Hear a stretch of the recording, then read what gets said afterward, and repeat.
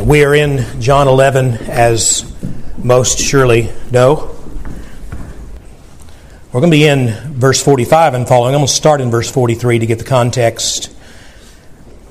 Because the big event that has taken place, of course, is Jesus has come to Bethany with the death of his friend Lazarus, and 4 days into the tomb, he will raise him. So, Lord, let your word, your truth, now come and invade these lives of ours. Lord, your word, this isn't some internal thing we seek out within ourselves. The foolish world looks inward and tries to find a spark of divinity. The world looks inward to try to find its own truth. But these are fabrications and lies and deceptions, Lord, because the truth is not found within us, but outside of us.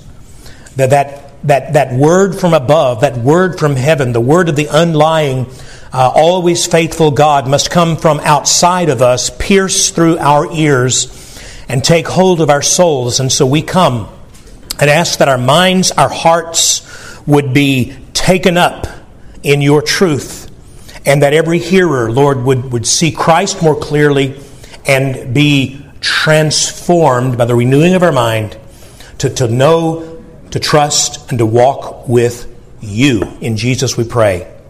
Amen. And so when Jesus had said these things, encouraging Martha in her flagging faith, he said with a loud voice, "Lazarus, come out."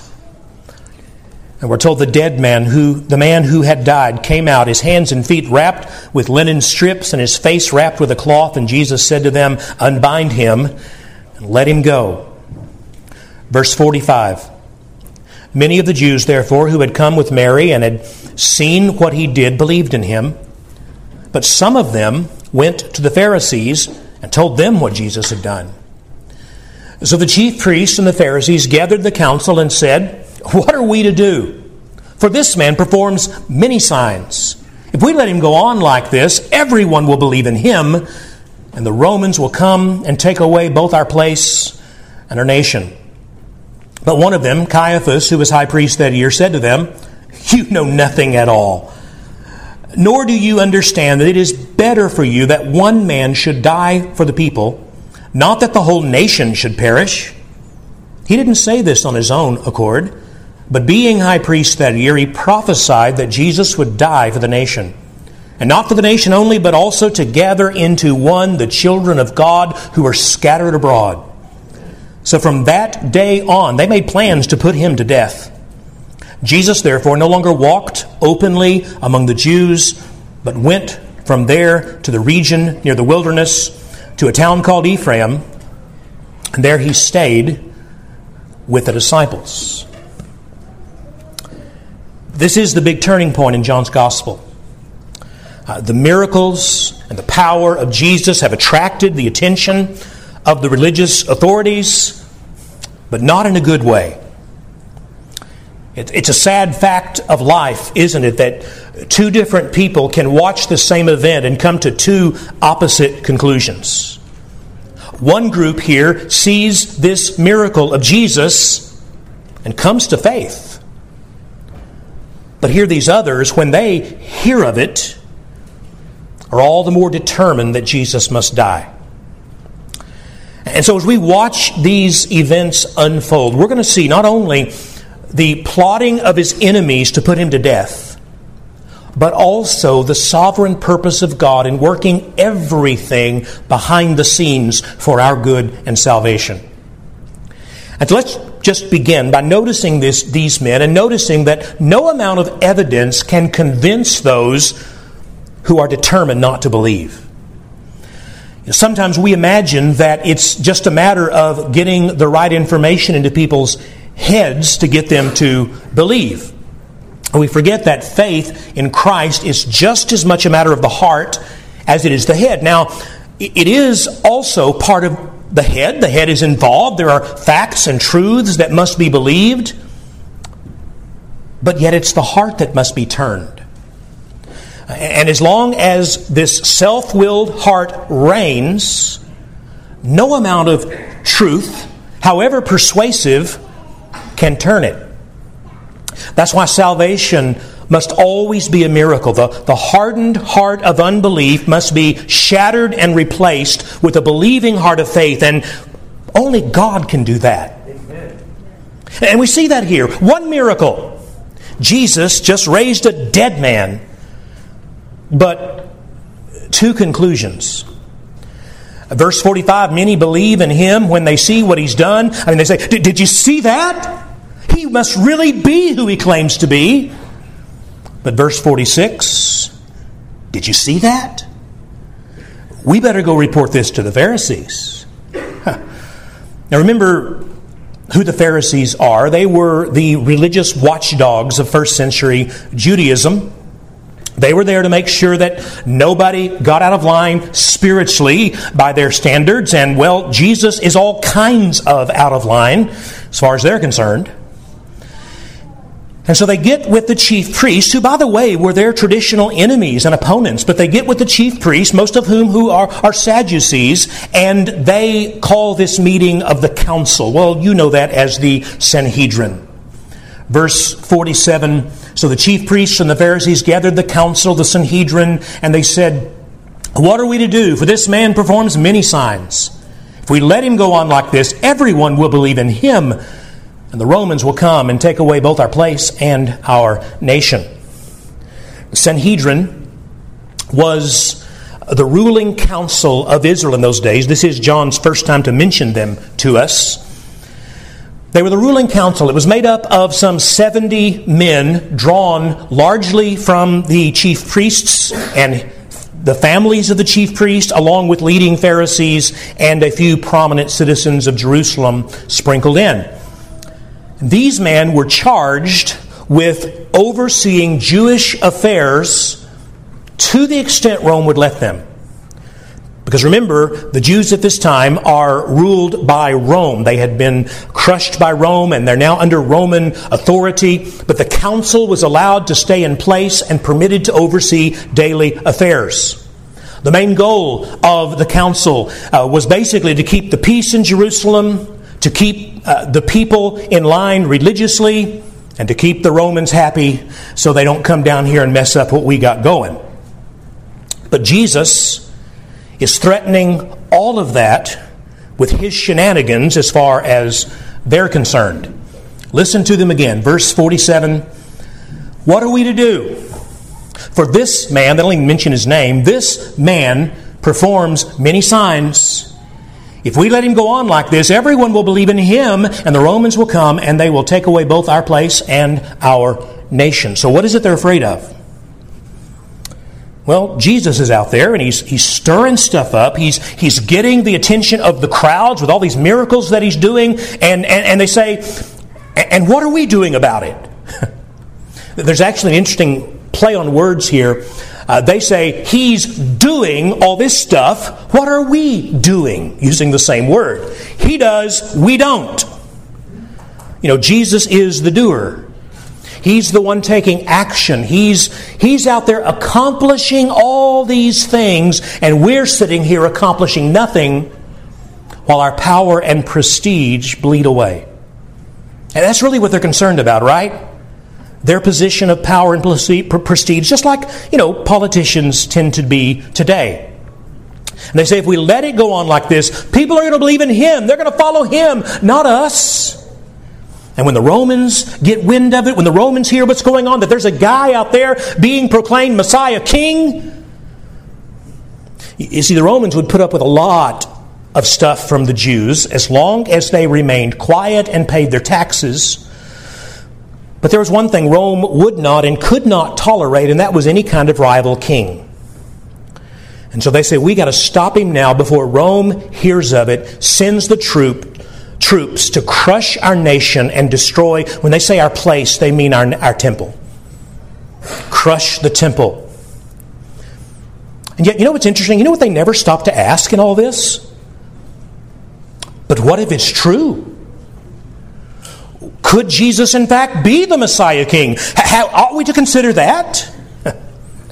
Because you'll notice they never even try to deny His miracles. In fact, they affirm them. This man performs many signs. They knew that, right? They knew he'd healed the lame man near the temple. They knew he'd given sight to the blind man. They'd argued with him about it. And now he's raised a dead man. They're aware that he has performed many signs. So what again is a sign? A sign is a miracle pointing to who Jesus really is. Just like a big flashing neon sign saying, here he is, this is him, come look.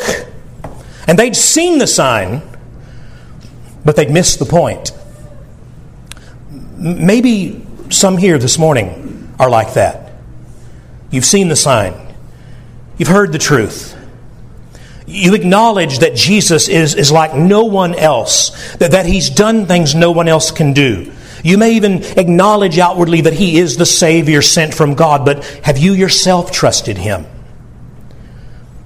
They see the signs, but they don't stop to evaluate what it means. They don't stop to consider that maybe having him is better than having the approval of the Romans. Maybe throwing our lot in with him would be better than having the power and approval of the world. But they don't do that. They don't ask those questions. Why not? Well, because their eyes are so fixed on themselves, on what they have and what they want, and of keeping themselves out of trouble with the Roman world, that they never stop to consider what's really true. And again, I'll just press that. What about you? What about us? Are you more interested in keeping the approval of the world around you than you are in standing for the truth as it is in Christ? Because if Jesus really is who he claims to be, then nothing else matters. Second thing we see in this passage, God is sovereign. So sovereign, in fact, that's a funny way to say it, isn't it? So sovereign, because sovereign's kind of an absolute. But God is sovereign, and he can make even his enemies proclaim him. Verse 49. But one of them, Caiaphas, who was high priest that year, said to them, "You know nothing at all, nor do you understand that it is better for you that one man should die for the people, not that the whole nation should perish." We're at a point in history right now where it's really easy to fear those in power and what we're afraid they might do. Whether we're talking about government, big business, big tech, it's easy to be afraid of what they might do, forgetting that it is God who rules over this world. So that even his enemies who want to oppose him ultimately must serve him in accomplishing his divine purposes.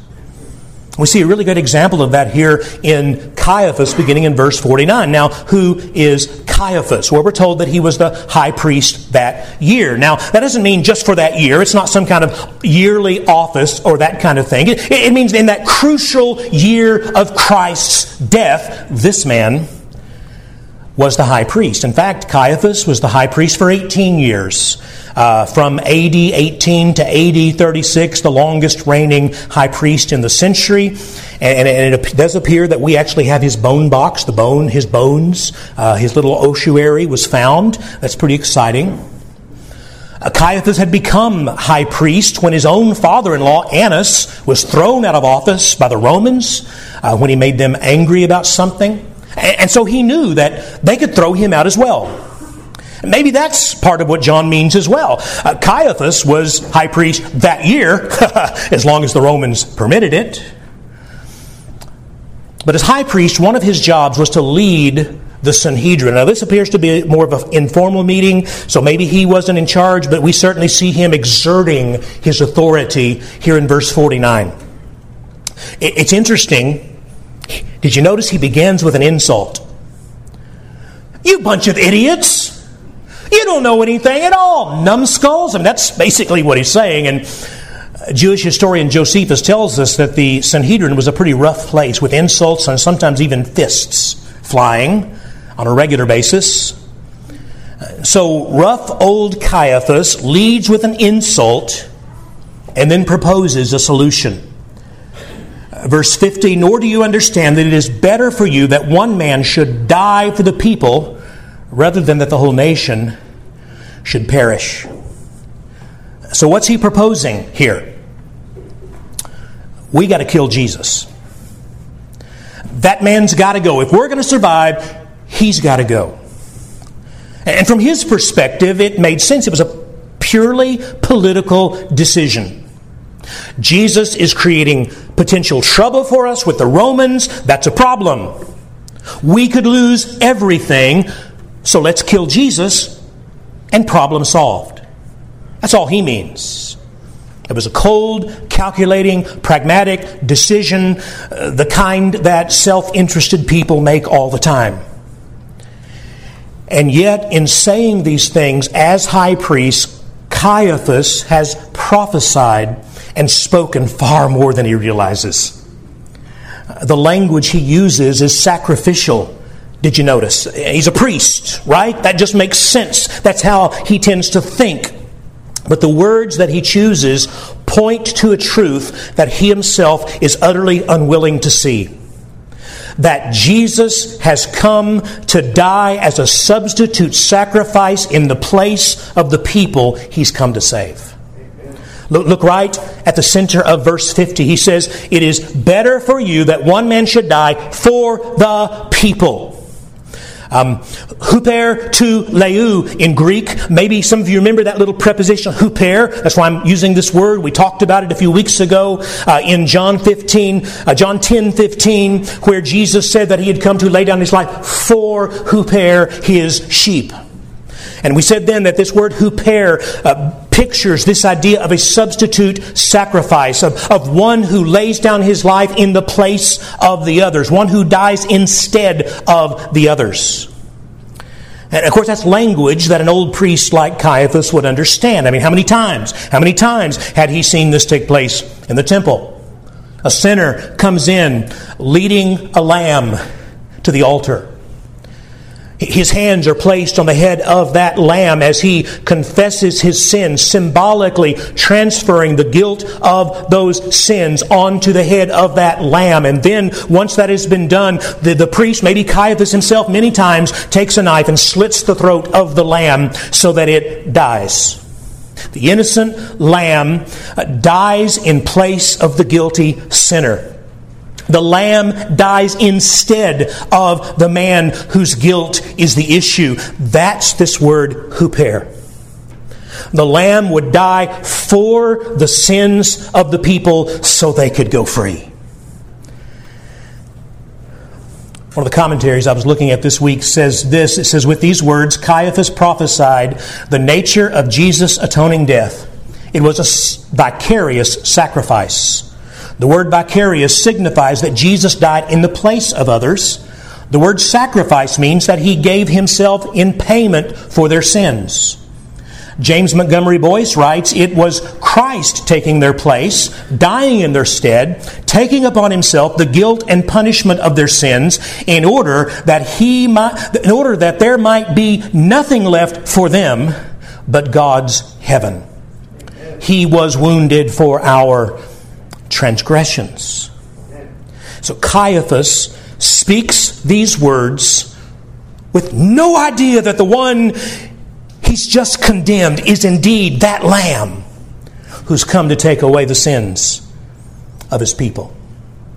He has no idea. So why does he say it? Well, John tells us, verse 51,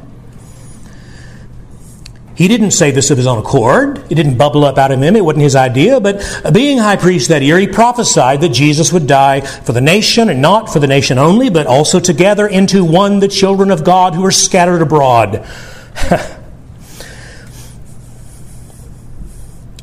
I marvel at the power of God here.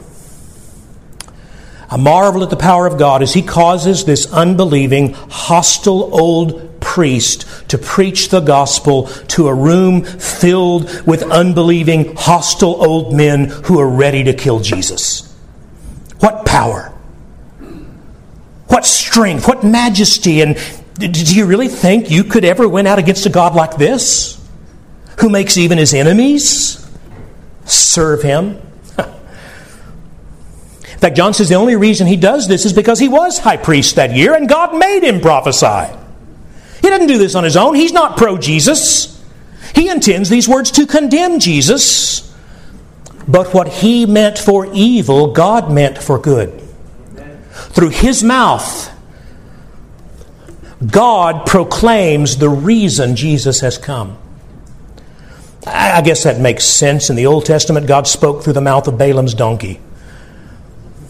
It's no problem for him to speak through the mouth of an old unbelieving priest. He prophesied. So what did he prophesy? Two things for us, two things that are so important for us to see. First, he prophesied that Jesus would die as a substitute sacrifice for the sins of his people. We read that this morning in Isaiah before the Lord's Supper, Isaiah 53, verse 3 through 6. He was despised and rejected by men. Of course, that's happening right now as Caiaphas is saying these words. He's being despised and rejected by men who think nothing of him. He was despised and rejected by men, a man of sorrows and acquainted with grief, and as one from whom men hide their faces. He was despised, and we, speaking of his own people, esteemed him not. Surely he has borne our griefs and carried our sorrows, yet we esteemed him stricken, smitten by God, and afflicted. But he was pierced for our transgressions, he was crushed for our iniquities. Upon him was the chastisement that brought us peace, and with his wounds we are healed. All of us like sheep have gone astray, we have turned every one to our own way, and the Lord has laid on him the iniquity of us all. Amen. Unwittingly, this old high priest echoes the words of Isaiah. The Lord has laid on him the iniquity of his people. He prophesied the death of Jesus as a substitute. But second, notice he also prophesied that this death, the death of Christ, would reach not only the Jews themselves, but also us Gentiles. Verse 52. And not only the nation, that's Israel, but also to gather into one the children of God who are scattered abroad. If he'd understood his own words at this point, this would have blown old Caiaphas' mind. That the death of the Messiah is not just for the Jews alone to bring them home and to pay for their sins, but also for us, despised, hated Gentiles. We who were aliens and strangers to the promises of God, as Paul says in Ephesians 2, cut off from God with no hope of salvation, no promise of a Savior until Christ comes. And Christ takes upon himself not only the sins of his own, but our sins as well, whom he has made his own by grace. Do you understand? Christian, your salvation is found in this verse. You are right here in this text. Because that's what Christ has done. He took our place and bore our sins so that through the gospel we might be saved. Romans 1, verse 16, Paul says this very thing, I'm not ashamed of the gospel, for it is the power of God for salvation to everyone who believes, to the Jew first, and also to the Gentile.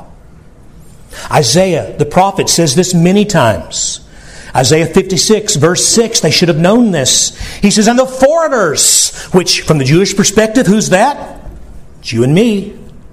The foreigners who join themselves to the Lord to minister to Him, to love the name of the Lord and to be His servants, these I will bring to my holy mountain and make them joyful in my house of prayer. For my house will be called a house of prayer for all the nations, for all the peoples. The Lord God who gathered the outcast of Israel declares, I will gather yet others to the Messiah besides those I've already gathered. He's talking about us. Because that's what Jesus came to do, to gather into one all the scattered children of God, all those whom God has chosen by grace and placed into Christ's hands to be saved by His substitutionary death on the cross. Dear one, that's the very heart of the gospel. And of course, Jesus had already said this, hadn't He? Back in John 10, verse 16, as He's speaking about coming for His sheep, His flock, coming to redeem them. He then, as an aside, says in verse 16, and I have other sheep who are not of this fold, speaking of Israel, and I must bring them also, and they will listen to my voice. So there will be one flock and one shepherd. The church of the living God, forever and ever and ever His. But the amazing thing here is, don't lose sight, the amazing thing here is Caiaphas says this. as he is overruled by the sovereign, gracious power of God working despite him. Again, if God can do that with him, what are you afraid that he can't do with your enemies? And so we come to the place then that the decision is made. The Lamb is soon to be sacrificed. Everything is now set in motion. Verse 53 says that they, from that day, from that moment, they made plans to put him to death. Literally it says they resolved. They determined to put him to death. They made their choice. And in making that choice, all they've really done is fulfill God's predetermined purpose for them. They're going to fulfill this prophecy whether they like it or not. Think about that. Think about that. Marvel again at the depth and power of God's sovereignty. He doesn't force them to decide this. He doesn't have to step in and tinker with them to make this happen. They come up with this all on their own. They're not coerced into this. This is exactly what they want to do. But in doing what they want to do, they do exactly what God determined they would do. Do you see? That's how sovereignty works. His sovereignty stands over and above and behind everything that happens, as the old Westminster Confession puts it. Whatsoever comes to pass is the outworking of His sovereign will. Peter understood that. As Peter preached the gospel on the day of Pentecost, he says of these same Jews, Acts Chapter 2, verse 22, men of Israel, he says, hear these words, Jesus of Nazareth, a man attested to you by God with mighty works and wonders and signs that God did through him in your midst, as you yourselves know. Yes, they did know. But this Jesus was delivered up according to the definite plan and foreknowledge of God, and you crucified and killed him by the hands of lawless men. You did freely exactly what God determined you would do. The early church understood this in a prayer meeting in Acts chapter 4. As they are beginning to feel the heat of persecution, they pray to God and they say to Him, truly in this city, speaking of Jerusalem, there were gathered together against your holy servant Jesus, whom you anointed, both Herod and Pontius Pilate, along with the Gentiles and the peoples of Israel. Right? Speaking of this event. And what did all these people conspire to do? Verse 28, to do whatever your hand and your plan had predestined to take place. And you and I must understand this.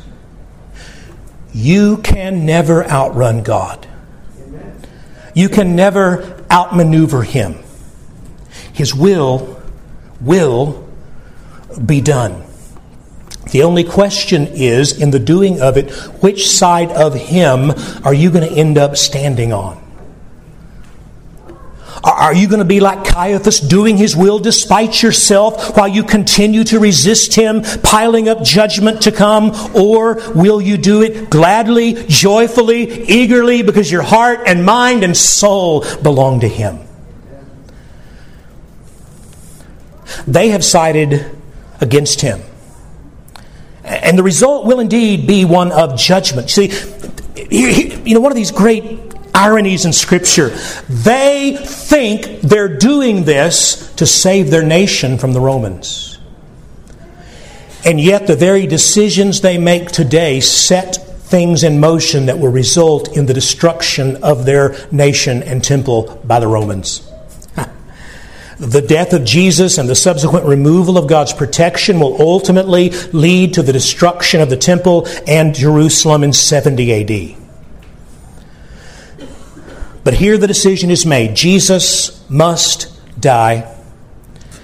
And as a result, verse 54, Jesus therefore no longer walked openly among the Jews, but went from there to the region near the wilderness, to a town called Ephraim.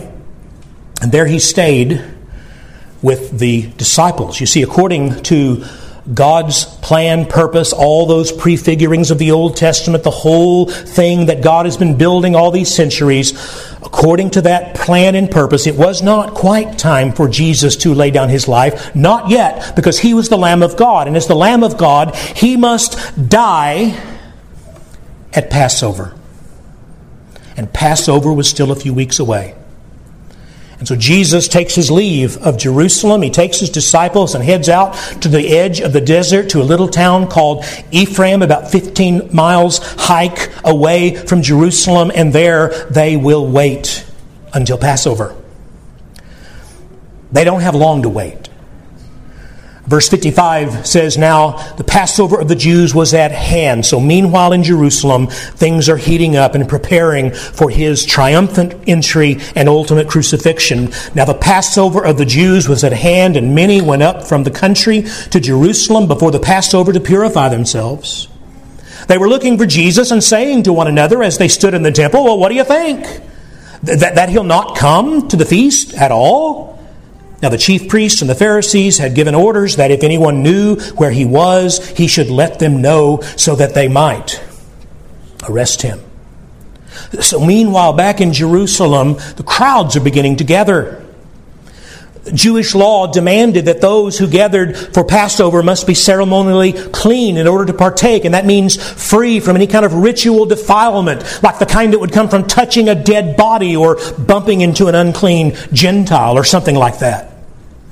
And that purification, if needed, would take about a week, according to Romans 9, Romans 11. And so that was a real challenge if you're a Jew living out among the Gentiles. Well, if you're living in Jerusalem, you're probably pretty safe. But if you're out in the countryside where those Gentiles live all around you, well, there's just tons of opportunities for you to defile yourself, even accidentally. And so many of the Jews from those regions would come to Jerusalem a week early to engage in the purification just in case. And that's what we see happening here in verse 55. They begin to gather for the purification. And there's lots of them, probably even more than normal this year, because people love controversy, and there's this controversy over Jesus and who he is and what he claims. And so they began to gather. And John pictures these crowds gathering together and standing around the temple courts. I mean, they've got time on their hands. This purification thing takes at least a week. And so while they're standing around waiting for the purification rituals, they talk. They share gossip, and they keep an eye out for Jesus. Will he come? John even gives us a little taste of the kinds of things people were saying standing around in verse 56. I imagine conversation, good morning, Baruch. How are you and Mrs. Baruch getting along? So what do you think? Will he come? I don't know, Saul. I mean, everybody knows they're looking for him. Would he dare? I mean, the air is thick with expectation. Every eye is peeled to see whether or not Jesus will come. And we're told they even got an APB, an all points bulletin out on Jesus. Verse 57, the chief priests and the Pharisees had given orders. They'd issued a command, a summons, that if anyone knew where Jesus was, he should let them know so that they might arrest him. There's actually an old Sanhedrin document from a little later than this, but looking back to this period, that mentions a herald sent out to the streets of Jerusalem around this time to declare that Jesus was guilty of sorcery and apostasy and was to be executed.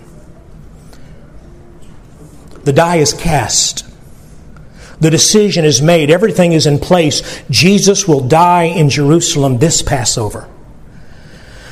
And so we need to leave this scene for now and pick it up in a couple of weeks. But as we leave the scene, people are standing around watching for him, talking about him, thinking about him.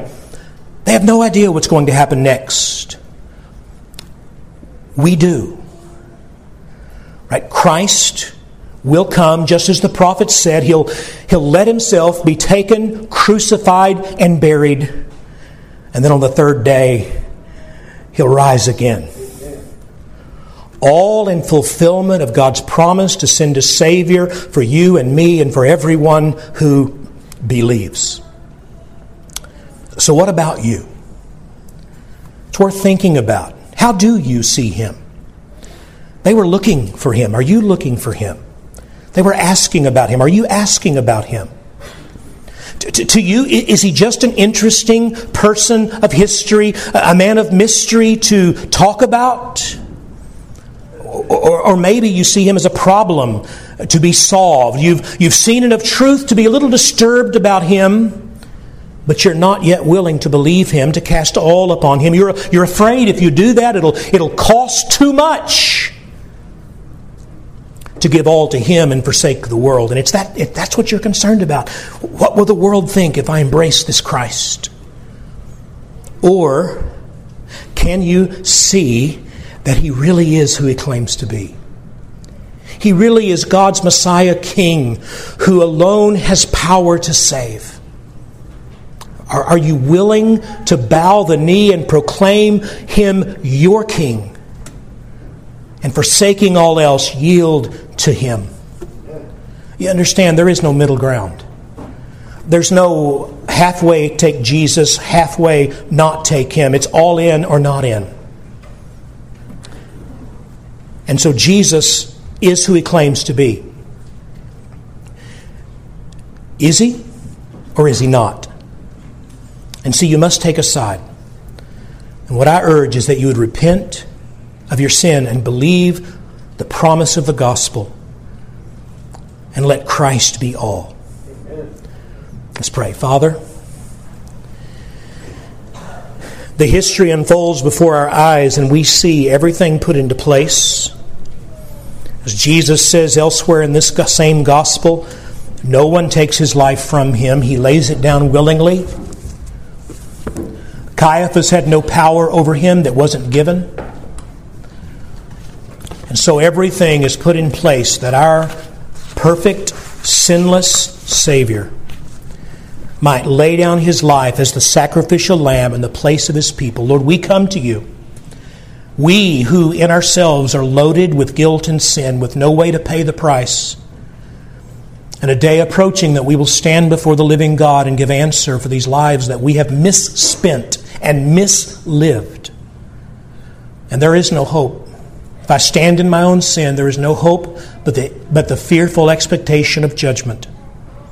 And yet Christ bore that judgment and took that sin as a lamb slaughtered in my place, that by his dying and rising again, I by faith might have his perfect righteousness applied to me, and I might become a child of God, one of those scattered ones Christ came to regain and redeem. Father, I pray that you would move the heart to see Jesus for who he is, to embrace him by faith, and to have this life only he can give. Lord, we get to celebrate some who've done that next week. What a joy that's going to be. But here and now, deal with the heart of each listener. Let us see Jesus. Let us as believers come to that place of saying once again, Lord, I will follow. You are my Lord. And let the one who's never embraced you embrace by faith and begin the walk with Christ. That is life. We pray in Jesus' name. Amen.